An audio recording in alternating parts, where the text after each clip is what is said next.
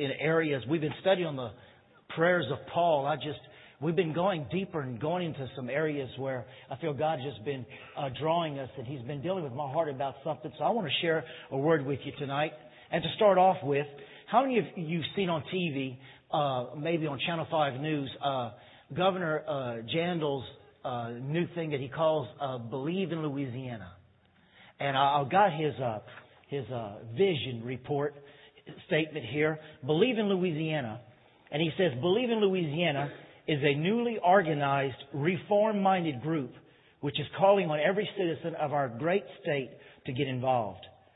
What it's about is it's ethic reforms, and we want to keep the momentum going and make sure that Louisiana, listen to this, makes a clean break with the past. How many agree with that?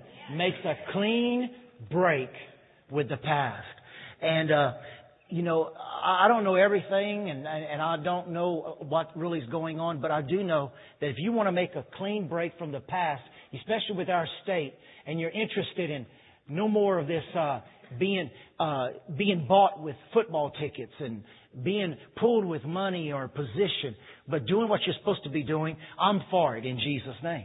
And he says, Believe in Louisiana feels that elected leaders can send a powerful signal to citizens and to the entire nation that business as usual is over in Louisiana. Business as usual is over in Louisiana. And then another part of it says, our new group believes the people of Louisiana have high goals and they know this is an important time in our history. Louisianans will rise to the challenge. It's time once again to believe in Louisiana. So hallelujah. Thank God for that vision, and thank God that we're believing God, that God is moving and bringing righteousness and justice to our state.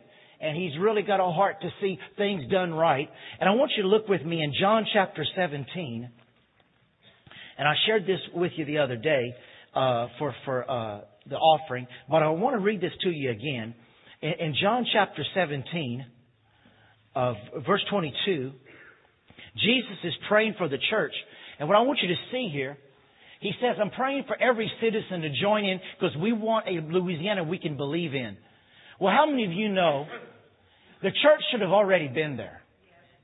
The church in Louisiana, we should have already been operating as Christ desires us to be operating. And Louisiana has been known for moral failures in the church. Central Louisiana has been known for thievery and moral failures and many other things. But how many of you know that has changed and it is changing? And we want to join in. We desire the government to join in with the church, that we are going to see a new Louisiana, and judgment starts in the house of God. And so we want to take the word, and we want to be able to say it's time for the real church of Jesus Christ to arise, and it's time for the church to be who the church is supposed to be. Amen. It's time for the church to be who it's supposed to be in every area. And Jesus prayed this in John 17:22. It says, I have given them the glory you gave me, so they may be one as we are one. I in them and you in me. May they experience such perfect unity. Say that with me again. Perfect unity. Perfect unity. Why? Listen to this. That the world will know that you sent me and that you love them as much as you love me. That the world may know. Father, I want these whom you have given me to be with me where I am. Then they can see all the glory you gave me because you loved me even before the world began. I love the Message translation that says, so they'll be as unified and together as we are, I and them and you and me. Then they'll be mature in this oneness and give the godless world evidence. How many of you know we want the world, wherever you work, wherever you study, wherever you live, the neighborhood you live in, your family, to be able to see the true evidence that we are truly the sons and the daughters of the Most High God. That we're not fake, we're not putting on a mask, but we're the real thing. And Paul did pray a special prayer in 2 Thessalonians, and we didn't get to this one, but I do want to read it to you tonight. 2 Thessalonians chapter 1. And I want you to see what he prays here, and it's more or less on this same line. In 2 Thessalonians chapter 1. We're going to be talking about discipleship. We're going to be talking about growing and maturing in who we're called and we're supposed to be. The model of the real church, how the church is supposed to be, how we're supposed to be unified and committed believers. And that's the thing that's so important. As we heard, Brother Bill was talking about divorce. And of course, some instances, people couldn't help it, and we don't judge about divorce, and we know that God hates divorce, but we also know that sometimes there's been people here, you have not been able to change the way things were. But one of the things that is happening in America today is the lack of commitment. And I hear it from pastors and ministers, work people, business people, all over the United States, is the lack of commitment. The lack of staying in there, even when you may not be in total agreement. The lack of staying in there and saying, I'm part of the body and I'm not changing positions. I see what the Word of God says, so I want to stay with what the Word of God says. And I believe that this is what Paul was praying here in 2 Thessalonians 1, verse 11. Therefore, we also pray always for you, that our God would count you worthy of this calling and fulfill all the good pleasure of His goodness and the work of faith with power, that the name of our Lord Jesus Christ may be glorified where? In you, and you in Him, according to the grace of our God and the Lord Jesus Christ. How many of you know that He's talking about the glory of God being manifested in you? How many of you know you are here to make a difference? Look at your neighbor and say, you are here to make a difference. Each and every one of you. I don't care where your background comes from. I don't know where you've been, what has happened to you. You are here to make a difference. And there are two types of people in this world. And there are those who are like chameleons. They just blend in to the world. But then there are those who wants to stand out and represent Christ, that the world may see that there is truly a church and that we are different. We're not conformed to this world, but we are and have been transformed by the renewing of our mind. And one of the things about it is that the Lord wants you to stand out, each and every one of you. He wants your marriage to stand out, your children to stand out, your health, your happiness, your joy to stand out. He wants your victory to stand out because He said that you're more than a conqueror in this world. So He wants your life to stand out. And you may be confronting some things right now, but the Spirit of God is coming upon you so that you stand out as a testimony that the greater one is inside of you. Now there's something you got to see as we study this, that God wants to be glorified by the Christ in you. Paul also said Christ in you, the hope of glory. And I pray, and I'm right with you, where I want to be like Christ. How many wants to be like Jesus? We want to be like Jesus, but let me remind you of something. We want to be like Jesus. But at the same time, I want to remind you that Christ, the seed, the DNA of the deity, the divine nature of God, is already in you. And so we are meditating on wanting to be like Jesus, but you got to understand too, that God sees the seed of Christ in you, and He's the master potter. And He sees something in you that you don't even see yourself. It's kind of like Michelangelo when he did David or some of his other sculptors. He would walk around and he would see a piece of marble or a stone, and people would see a stone. He saw David in the stone. He would sometimes get a piece of marble or a slab, and they say that he would walk around that piece of marble day after day talking to himself. And he would walk around that piece of stone. And somebody might have had that stone in their yard. It might have been a rock. And who knows what dogs might have been doing on that rock. It might just have been an old rock in the yard and people saying, that's just no rock. And Michelangelo comes along and says, can I have that piece of rock in your yard? Oh yeah, that rock's just there for the dogs. They just come around that rock. And Michelangelo might have got that rock that they thought was nothing and bring it and start chiseling away. And he saw something in there that nobody else saw. And then when it got all through, they'd go, wow, I want my rock back. $500, please. No, but I gave you the rock. It don't matter. I made something out of it. When you couldn't see nothing, I saw one of the most marvelous works there is. And that's what Christ in you is. The most marvelous work of God. The Bible says, can the clay argue with the potter, what are you making? Or you don't know what you're making. How many of you know, if you've watched it on TV a few times, artists are real funny people. And when you get around real artists, I mean not watercolor artists, but you get around real artists and you go up to them and you see this on TV and you go, say, Johnny, here's an artist. And you go, Johnny's painting. Johnny, I want to see your work. He goes, oh no, you can't see it now. Why? It's not finished. But I want to see it. How many know some of them artists get mean? I'm not saying Johnny's mean, maybe. But an artist that get mean says, no, you cannot see the work. Why? Because I don't want you to judge what I'm doing. I don't want you to jump conclusions that it's a horse when it's really going to be a dog. But I see already on this paper what I'm making, whether you see it or not. I know what's in my heart. And that's exactly how the potter says. I know what's in my heart when it comes to Jim. I know what's in my heart when it comes to Kathy. I know what's in my heart when it comes to Bob. And I'm not making another Bob. I'm only making one Bob Wieters. And when it comes to Bob, I know what's in my heart.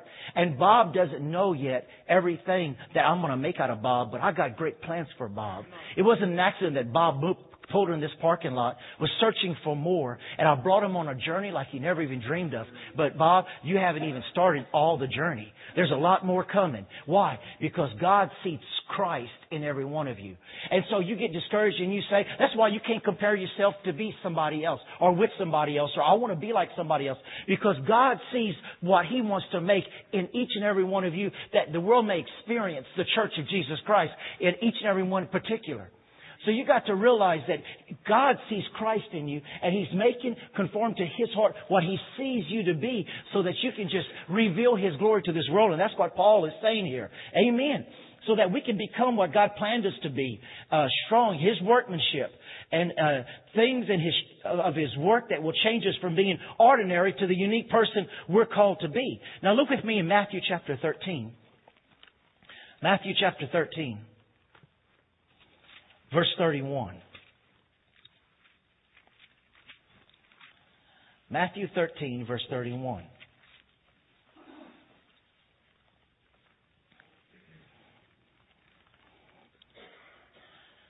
Aren't you glad He sees something great in you? Amen. Now in Matthew chapter 13, verse 31, here is another illustration Jesus used. The kingdom of heaven is like a mustard seed planted in a field. It is the smallest of all seeds, but it becomes the largest of plants and grows into a tree. The birds come and make their nest in its branches. What is He saying? He's saying there's potential in that seed. How many know there's potential in you? Amen. I want to give you the definition of the word potential. Are you ready to write this down? Because when we speak of potential, we're speaking of you. No matter what you come from, no matter where you've been, I want you to write this down. The word potential means unexposed, unable to see ability. Unexposed ability. You may be like a film in a camera, the old cameras, not these new ones, but the old cameras, where it may be a roll of film, and until it's exposed, what's been taken is not manifested or seen yet, but that doesn't mean the photo is not in there. And what Christ is inside of you, and what God, Master Potter wants to make out of you, is inside of you, and He is going to expose that. But the word potential means unexposed ability. It also means reserved power. What is in that seed, the smallest of seeds, the smallest of people, the weakest of people, is reserved power. It's also undiscovered strength. Undiscovered strength. Well, Pastor, I don't think I can do that. Wait a minute. There's potential. There's undiscovered strength in you that is able to cause you to stand and keep standing when you say you cannot. There's undiscovered strength even in the midst of your battle. Undiscovered abilities. Write that down. The word potential means undiscovered abilities. Undiscovered abilities. The word potential, unused successes. Unused success.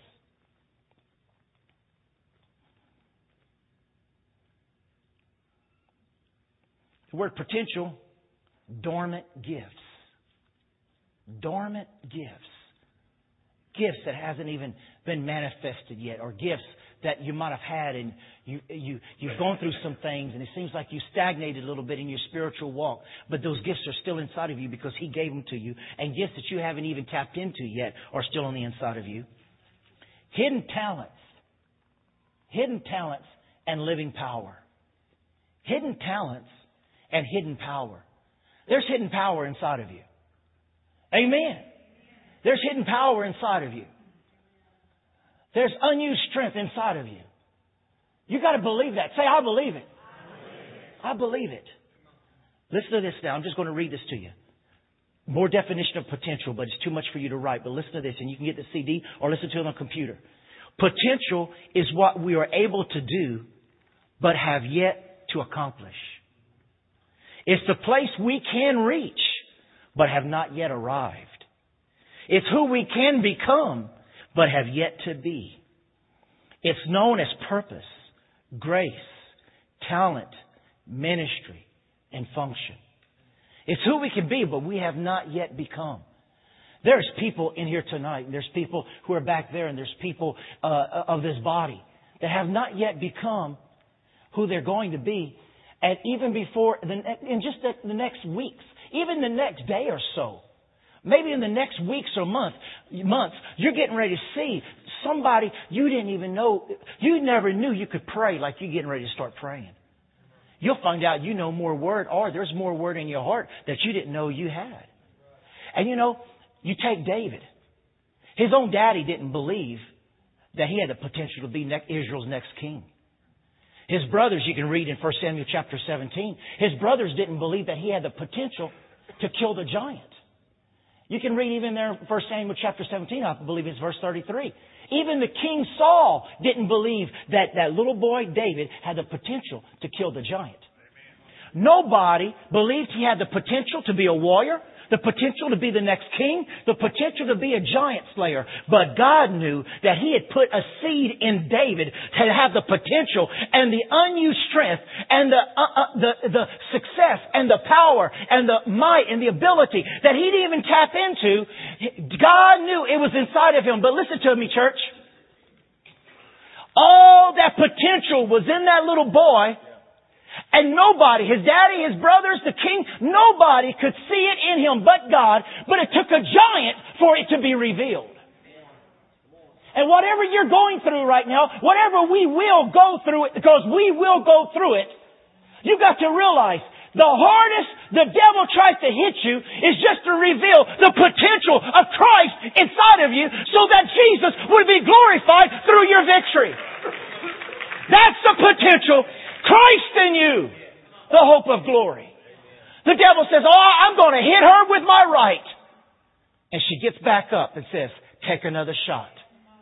The devil comes and hits him. Where did you ever say, where did that come from? But you lived through it.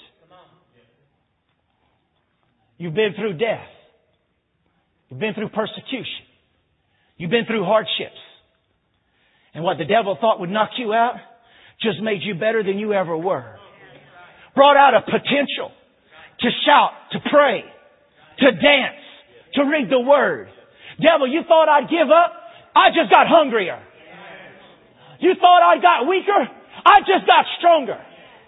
It took a giant to come when nobody else believed that I could be who I'm going to be. That giant, that demon, that devil, that offense, that temptation, that trial just brought out the ability that I didn't even know that was there. I didn't know I had the ability to kill a giant, but you know what? I arose and killed the giant, and I just made others see that they had the potential to kill more giants, and we ended up being a people of giant killers. And when nobody believed, God, I love you because you believed in me. Because you are making me who you want me to be. So you got to realize that there's that potential in you so that God could get the glory. Look with me in Genesis chapter 1. Genesis chapter 1. It took a giant to start David on his way to be king. Genesis chapter 1, verse 11.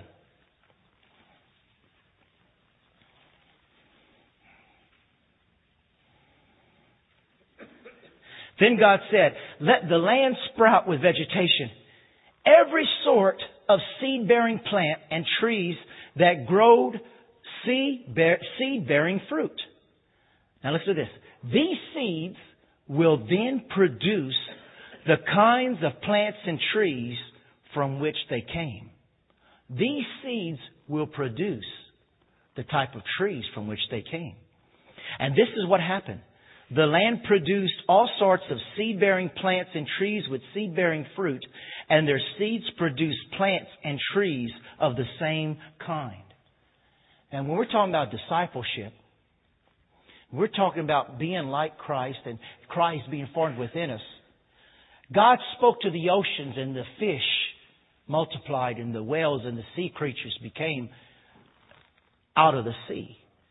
And He spoke on the land and the animals were made from the dirt and they became every animal after its kind. But when He made man, He said He didn't speak to the dirt. He didn't speak to the water. He said, let's make man after our image. And just like Eve came out of the side of Adam, we came out of the heart of God. And we are like the one who made us. A giraffe is in the image of a giraffe, but you are in the image of God. You are in the image of God. And when we have these children who are lent to us by the Lord, they are after they're not after our image. They're after the image of God. Because whose image did we come after? The image of God. And so every seed produces after its kind. Now look with me in John chapter 12. John chapter 12. John chapter 12, verse 24.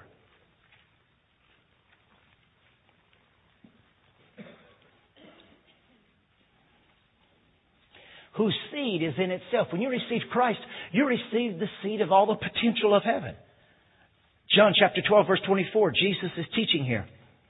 And we're going to be getting a lot into the teaching of Christ because whose disciples are ye? Christ. So we're going to be studying a lot of Christ messages now. Look at this.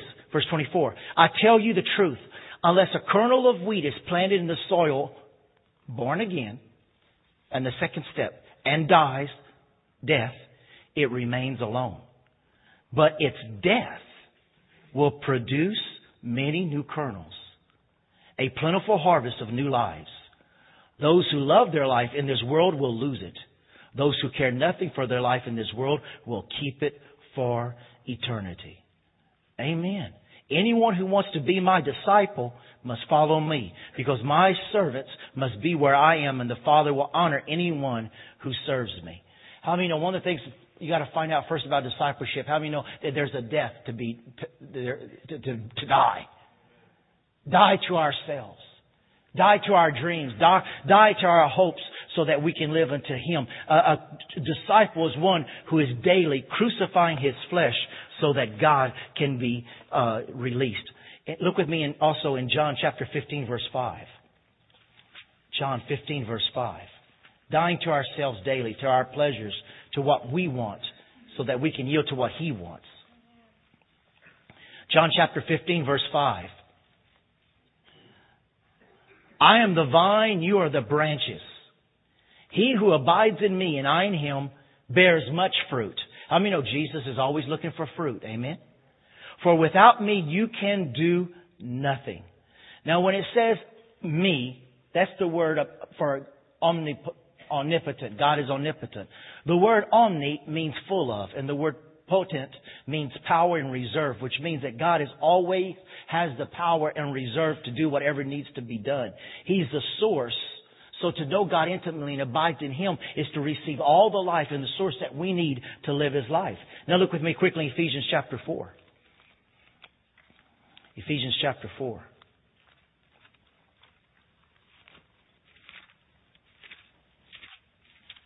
Ephesians 4 verse 11.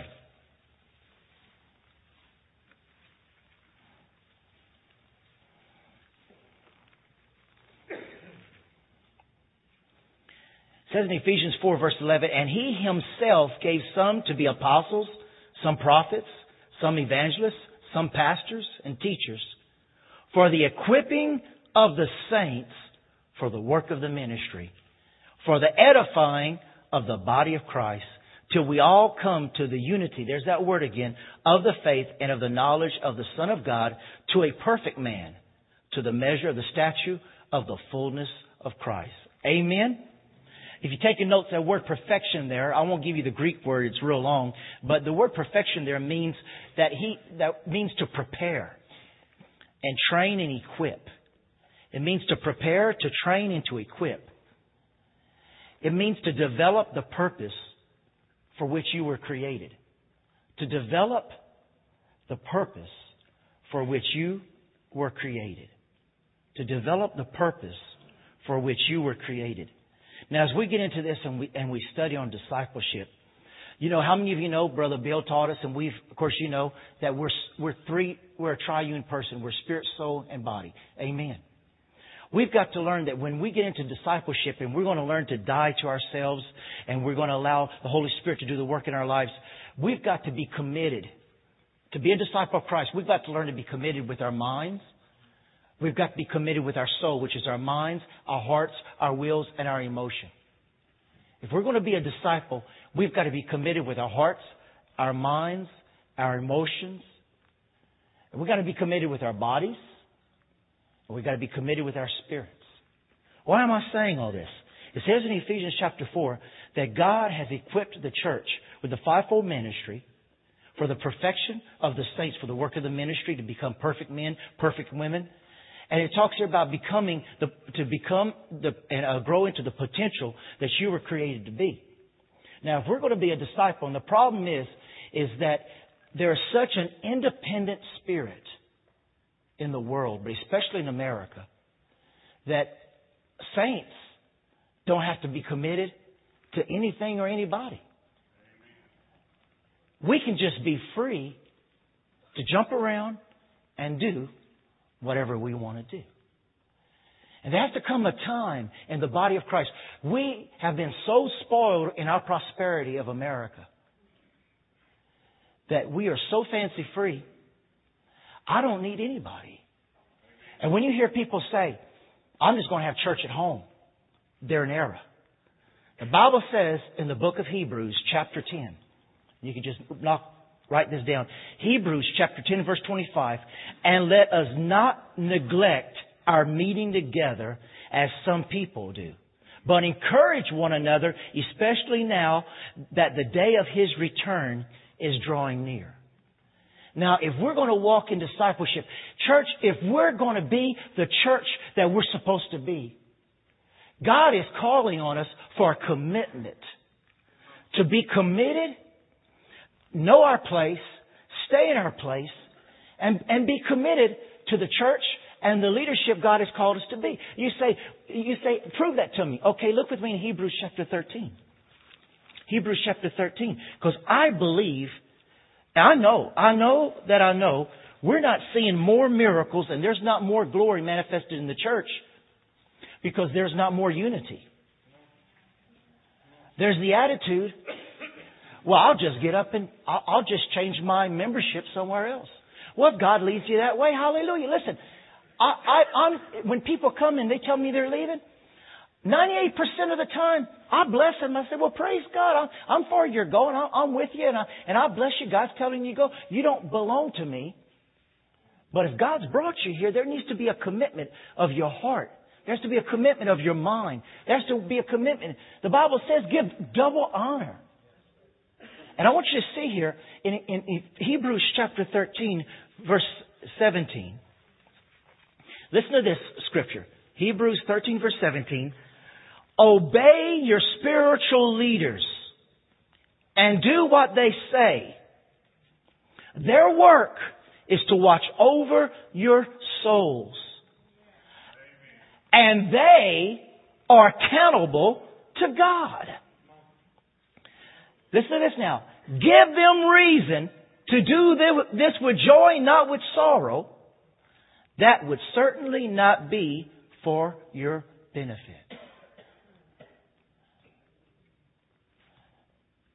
As we get into this area of discipleship, as we get into this area of growing into who Christ wants us to be, and we're going to be studying the teachings of Christ in this area. But before we even start, we've got to realize something, church. The church in America is going to have to change from being fancy free, and we are all one body, but who is your pastor? Who is your spiritual covering? Where is your church? We all belong one to another, but you are brought into a body to be disciplined, to be taught, and to be raised in the admonition of the Lord. And it says here in Hebrews chapter 13, verse 17, that I, as pastor, I'm going to give an account for watching over your souls. And the Word of God says, you've got to make my job joyful. The Word of God says, make it easy on the poor little dude. The Word of God says that one day Russell Cobb is going to stand before God. And he said, Russell, was Jim Massey in your church? Yes, sir. And he was such a joy. Well, you did a real good job. You prayed for him and you stood by him and you were there when they needed you. But how about Sister So-and-so? How about Brother So-and-so? Oh, God. Oh, they made me pray. Oh, they made me die to my flesh. I could never count on them.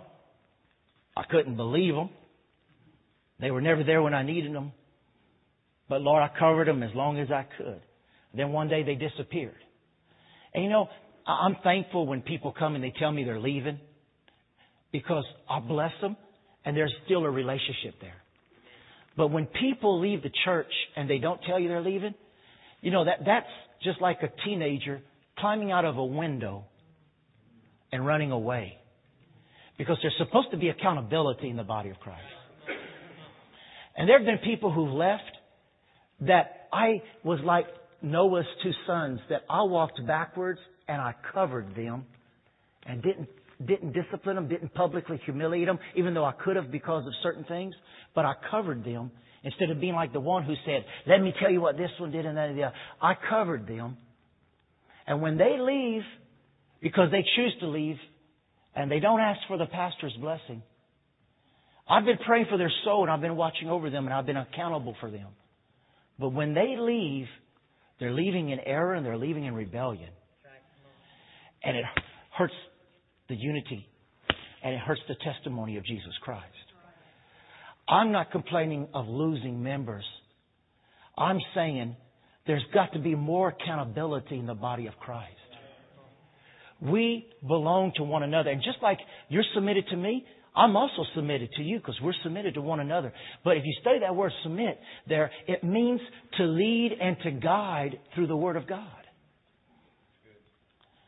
And the body of Christ in America, we are not going to beat homosexuality. We are not going to beat principalities and powers. We are not going to defeat liberalism. We're not going to take the 7 mountains until we can learn to walk in unity and be held in accountability. Because it says there very clearly that you have to submit to the spiritual leadership. And so there's a law here that we need to understand, that we belong to one another, but we belong to the body of Christ.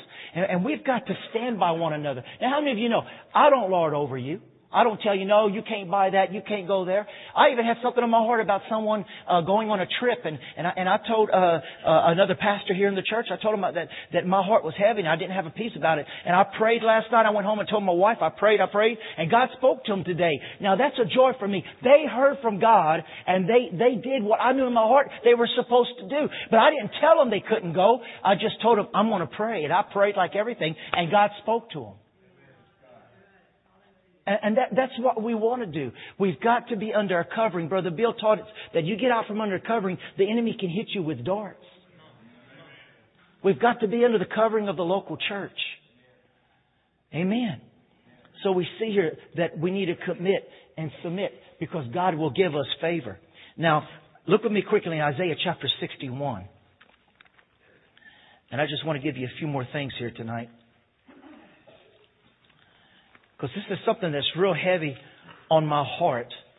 And that's why I'm bringing it to your attention. Everybody here, you're a core people. You're a faithful people. You're here.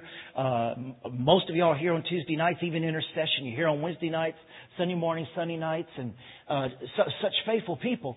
But I just want to remind you what the Word of God says, that if we're going to be investing in you, you need to be committed in your mind and in your emotions and in your heart.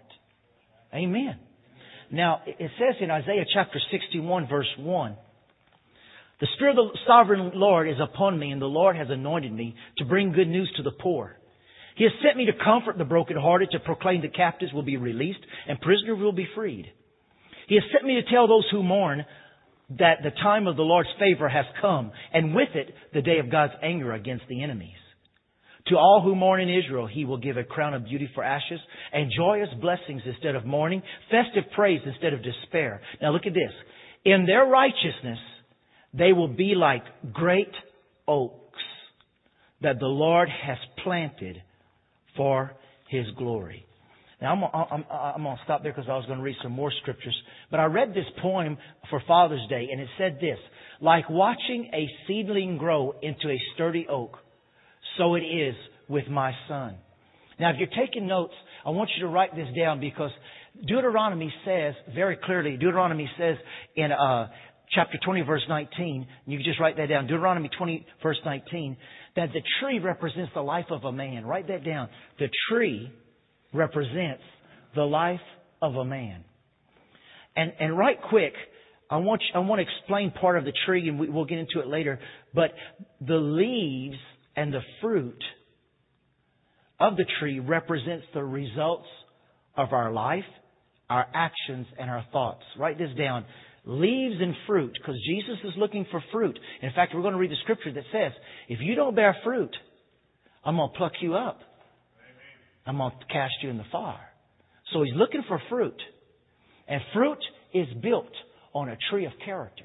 So write this down. Leaves and fruit of the tree represent the results of our life, actions, and thoughts.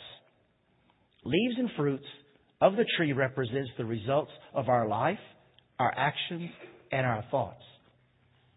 Now write this down. The trunk. The trunk of the tree. The trunk of the tree represents character. The trunk of the tree represents character. And in this we're going to see the Lord speaks much about our lives compared to a tree. But the trunk of the tree represents character. And the roots represents our attitudes of life. The roots of the tree represents our attitude of life. Now I want you to look with me a few scriptures tonight before we close in Psalms chapter 1. Psalms chapter 1. I shared with you last week when I was teaching on the prayers of Paul that Jesus didn't say go into the world and make converts. He said go into the world and make disciples. And I believe that we have come into our 8th year, and I know that the Lord spoke to me last year that this is going to be a year of maturity. This is going to be a year of growth. And then He brought me into this area where it's going to be a year of being disciples of Jesus Christ and being sold out, committed saints. Being who we're supposed to be and reach our potential. But it's going to take a commitment on each one of ourselves to be that tree, the planting of the Lord. Now look at this in Psalms chapter 1, verse 3. It says, He shall be like a tree planted by the rivers. I want you to underline that word rivers. More than one. Rivers of water that brings forth its fruit in its season, whose leaf also shall not wither, and whatever he does will prosper. It says, He shall be like a tree planted. Do you know what that word planted means? It means you're not a wild tree or a tree that just happens to be there. It means you're planted there by God, the owner Himself. You're planted. You're not a wild tree. You're a tree that has been planted there by the rivers. And that word rivers means you get your nourishment. Whether the river can be the river of the anointing, a river of joy, river of peace, whatever you may need, the river of the Word of God. There are many rivers that will nourish you there, but you've got to understand that you're not a wild tree, you're a planted one. And that means that you are a chosen one. Write that down. You are chosen by God. Each and every one of you, you are chosen by God. But you can't be a wild tree, you've got to be a planted tree. You're chosen. That word planted means considered as His own property. That word planted there means considered God's own property. And why all this is so important also is that word planted means cultivated. How many know a wild tree cannot be cultivated? But a tree that is planted will be cultivated. It will be watered. And He says that the tree that's surrendered to me, the tree that is in my orchard, the tree that is mine, I'll water it, I'll fertilize it, I'll cultivate it, I'll make sure it's getting plenty of air, I'll take care of it, and it's the type of tree that's going to have leaves and fruit all year round, and his leaves won't even wither. Why? Because it's so surrendered to me, and it's next to the rivers of what I can supply it with and what I can give it. It will be that tree that brings me glory. Now, it says in Matthew 15:13 that the tree that does not bear fruit will be thrown away, will be thrown into the fire. Matthew 15:13. Look with me though in Psalms 52. You can read Matthew 15:13 later. But I want to get as far as I can right here. Matthew 52 verse 8. Yeah, Psalms 52 verse 8. Thank you, babe. Psalms 52 verse 8.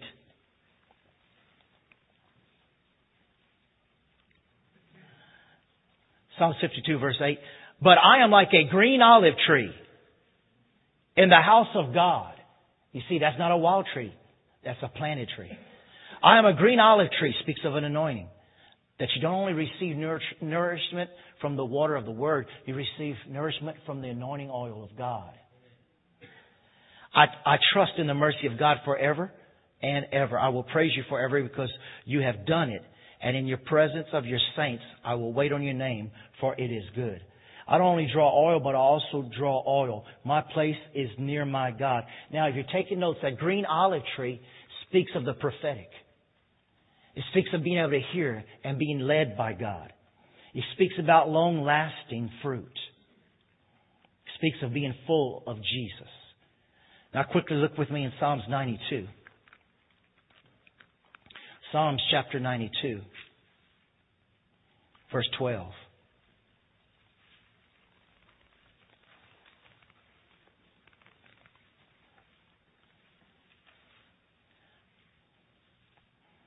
Psalms 92, verse 12. The righteous shall flourish like a palm tree. He shall grow like a cedar in Lebanon. Those who are planted in the house of the Lord shall flourish in the courts of our God. You see that they're planted and they're nourished by God. They shall still bear fruit in old age. They shall be fresh and flourishing to declare that the Lord is upright. He is my rock and there is no unrighteousness in Him.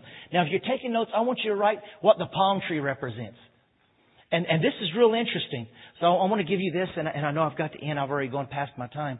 But this is God's desire, and this ought to encourage everybody. The palm tree has 360 uses. There's 360 uses for the palm tree. And God wants our life to represent the palm tree. That there is hundreds of uses for your life when you've been planted by the Lord. But listen to this. You know what, Brother Ray, I love about the palm tree? It gets better with age. In fact, the closer it gets to 100 years old, the more fruit it produces. And so instead of being a wild tree and just jumping from place to place and just doing my own thing and not worrying about being under a covering, when I'm planted in the house of God, when I'm in the place where I need to be, I'll flourish. And in fact, the longer I'm there and the more committed I am and the more that I do for the glory of God, the more useful I become, the more anointing I flow in, and the more things I can do. And the longer I'm there, the more I'm able to do for the glory of God. The palm tree. 360 uses. Gets better with age. Hallelujah. How many receive that? The palm tree represents the life. It grows in sand, but the sand doesn't nourish it. Nourishment comes from the water. but even in the dry, barren place, it can survive. The palm tree speaks of the lives of Joseph and of Daniel, that even in the midst of Egypt or Babylon, even in the midst of the world, I'm going to be useful for the glory of God, and I will continue to grow and be nourishing even when the world surrounding me is trying to pull me down and bear me down. And let me give you the cedar tree. The cedar tree speaks of honor. But this is the thing about any type of tree. You need to write this down. When you study trees in the Hebrew, the branches honor the roots. The branches honor the roots. If my branches are strong and full, and they're full of leaves and fruit, it's because I have a good root system. Now, if you look at our land right here, those trees may look good, and in springtime and summertime, they're full of leaves. But if you go look at them, most of those trees are rotted. And I can put my arm all the way through that tree because there's hole from one end to the other. Those trees look good, but they're not good and they're not strong. When the character is not what it's supposed to be, when we're not living the life we're supposed to live, and we don't have the right root system, and we're not pulling the nutrients, and we're not pulling from the Word and the anointing and the ministry, when we're not pulling from the leadership of God, when we're not growing in the place where God has brought us to be, the leaves are going to wither and the leaves are going to fall. We've got to be where we're planted so that we can receive those nourishments, and so that the limbs, the branches, the foliage, the leaves, the fruit gives honor to the root system. You can tell when somebody's praying. You can tell by their fruit. You can tell when somebody's faithful to church. You can tell by their fruit. You can tell when someone has lived their life, trained their children, have lived their life before their children. You can tell when those are living their life like they're supposed to. You better tell because of the fruit. The branches are honored by the root system. And for us to be the disciples of Christ Jesus, He wants us to have the right root system so that we are able to bear up in the midst of Babylon, Egypt, whatever it may be. We will be that tree standing by the rivers of living water that bears its fruit in season and out of season. And that's what discipleship is all about, being that strong tree for the glory of God. Look with me in Psalms 104. Psalms 104, verse 16.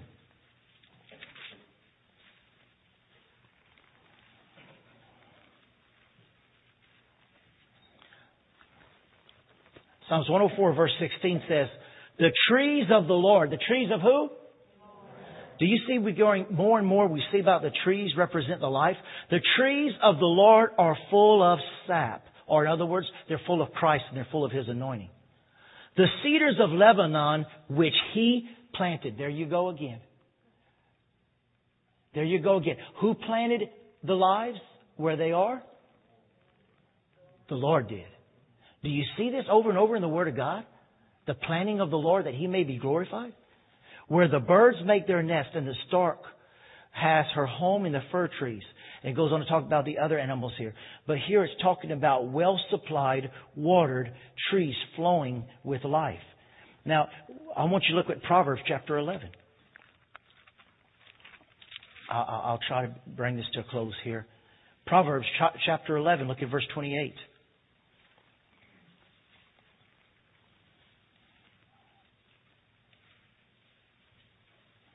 Now, we start off talking about how the Lord wants us to be unified. He wants us to be strong because He wants to receive the glory from our lives. And this says it here. He who trusts in his riches will fall, but the righteous will flourish like the foliage. He who troubles his own house will inherit the wind, but the fool will be the servant to the wise of heart. Look at verse 30. The fruit of the righteous is a tree of life, and he who wins souls is wise. What it's saying here, how many of you know Eve was tempted to take the apple from the serpent because she wanted to eat from the tree of life? She wanted to become what they already were, but He tricked them into believing that if they eat this fruit, they would become what they wanted to be. But really, the truth is, they just became what they already were. We have become the trees of life, so that people can eat from our fruit and gain a knowledge of good and evil, and that our lives are the example of what good and evil is. So we are now the trees of life. We are the influences on this earth. We're the trees of knowledge, and we're not forbidden, but we're called to be useful unto men. In fact, some translation says that we are the original tree. We are like the original trees planted in Eden. God is making us to be His original dream for mankind. Hallelujah. Amen. Now look at chapter 12. I'm almost through here. Chapter 12, verse 3. A man is not established by wickedness, but the root of the righteous cannot be moved. Do you see that? The root of the righteous cannot be moved. Speaks about strength and stability. That's what God wants to make in our lives. Jump down to verse 12. The wicked covet the catch of evil men, but the root of the righteous yields fruit. Hallelujah. We can't be shaken in evil, even in evil tidings, Psalms 112 says. Amen. Now, in Jeremiah, we won't turn there, but Jeremiah, just write this down. Jeremiah 17, 7 through 8 says that you are a choice tree, comforted, secure. Those two verses speaks of peace of mind, fruitfulness, and holiness. Now, as you know, Romans 1:20 says that God uses natural things to speak spiritual precepts to us. And so I'll go ahead and end in Matthew chapter 7. Look at Matthew chapter 7 with me, and I'll finish with this scripture here. Matthew chapter 7, verse 15.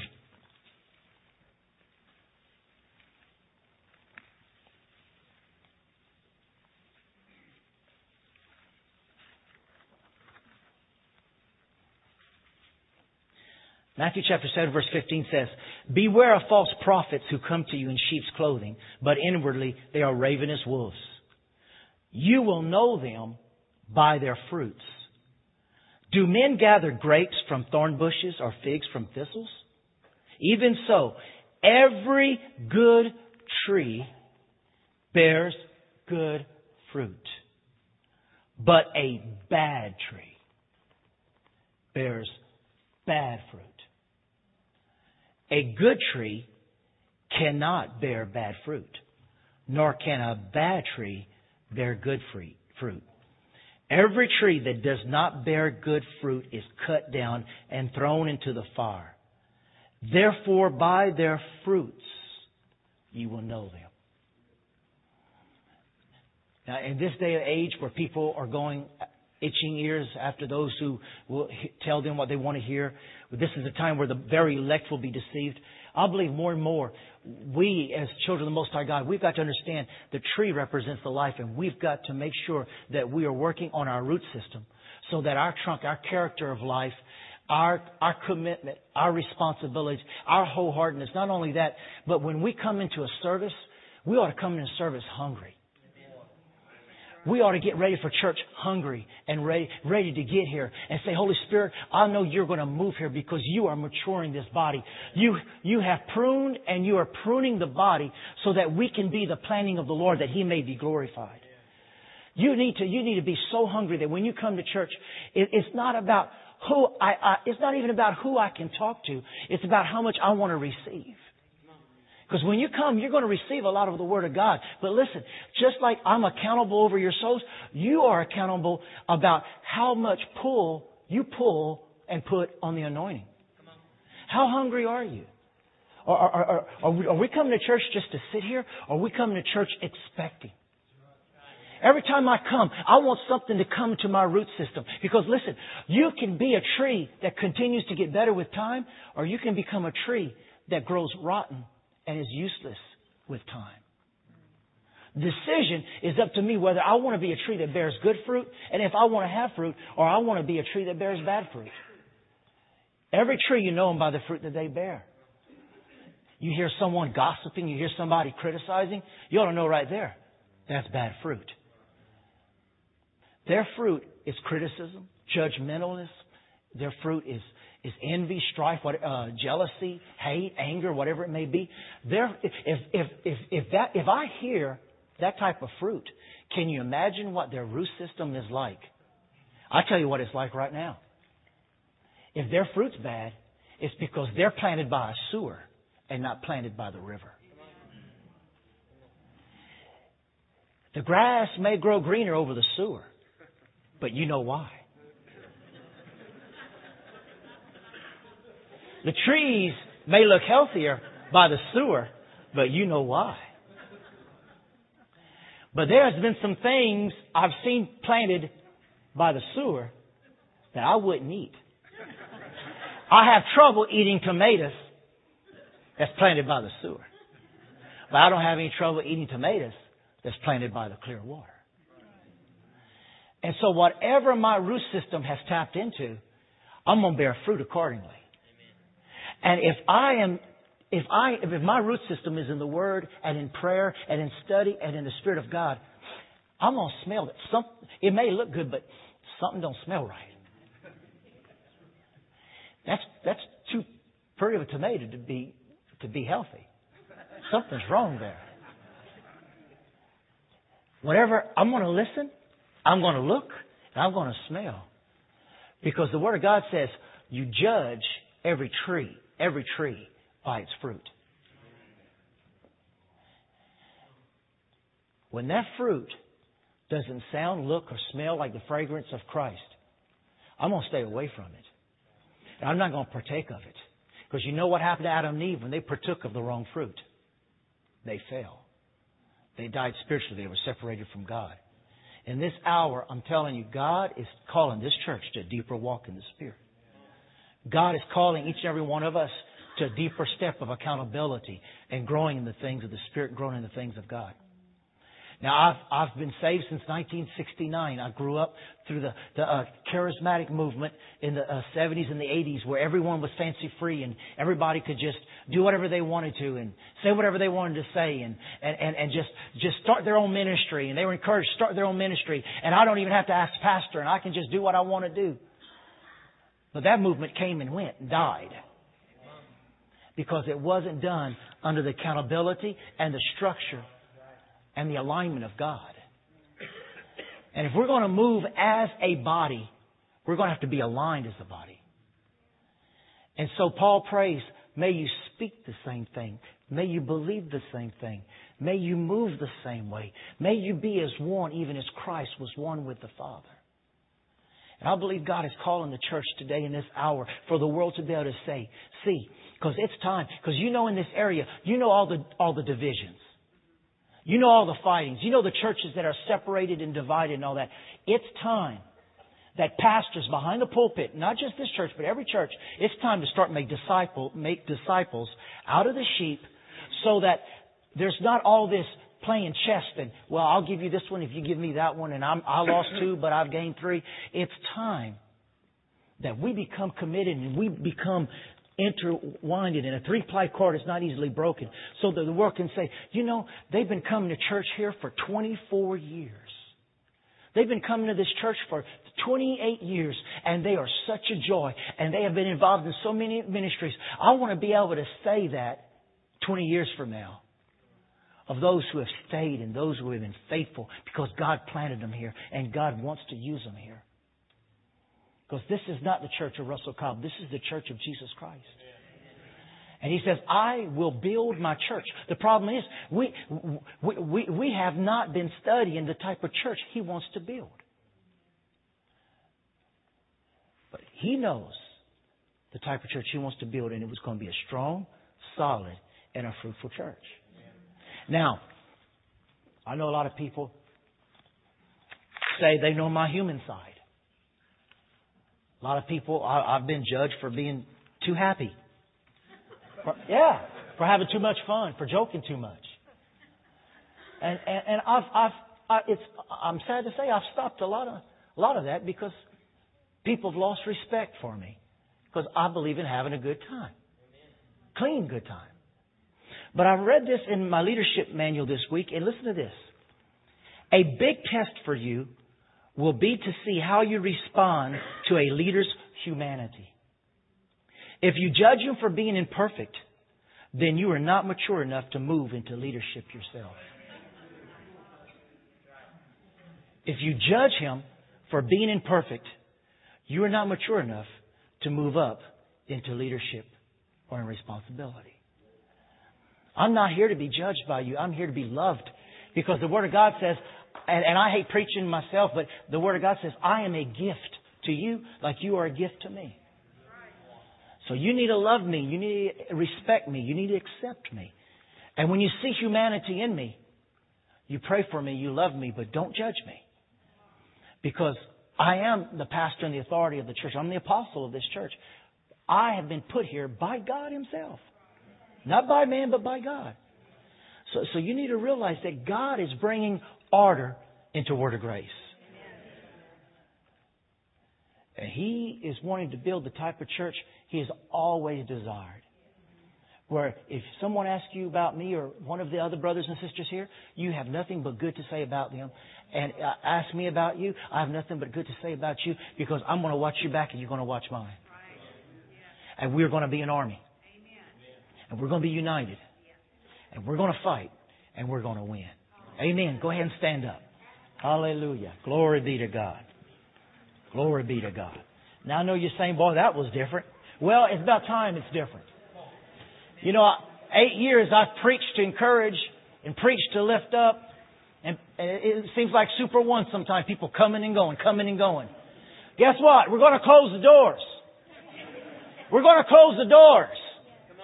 We're going to start growing on strong, healthy, mature, established trees of righteousness. This church is going to be turned into the Garden of Eden. Where nobody's going to say, well, where's so-and-so? Oh, they're right over there. Well, so-and-so still coming? Oh, yeah, they're still here. Why? Because God is going to build His church. Amen?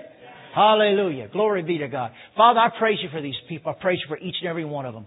I praise You for those who are not here tonight. I thank You, Lord, that even this message will go out in the spirit realm. And I thank You, Lord, that even as we've rededicated this property and this land with Brother Bill and Sister Janet, as, Lord, we broke things and we're going into this new season where it's going to be a season of fruit.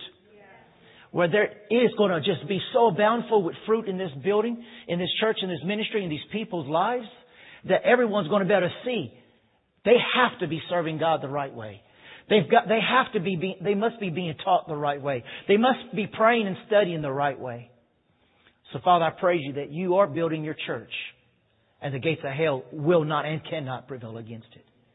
I bless Your people, and I thank You for them in Jesus' mighty name. Amen and amen. I love you. I bless you. See you Sunday morning, 9 o'clock, Sunday school, 10:30, regular service. We love you. We bless you. If you need prayer, we'll be here to pray with you. Love you, and God bless you.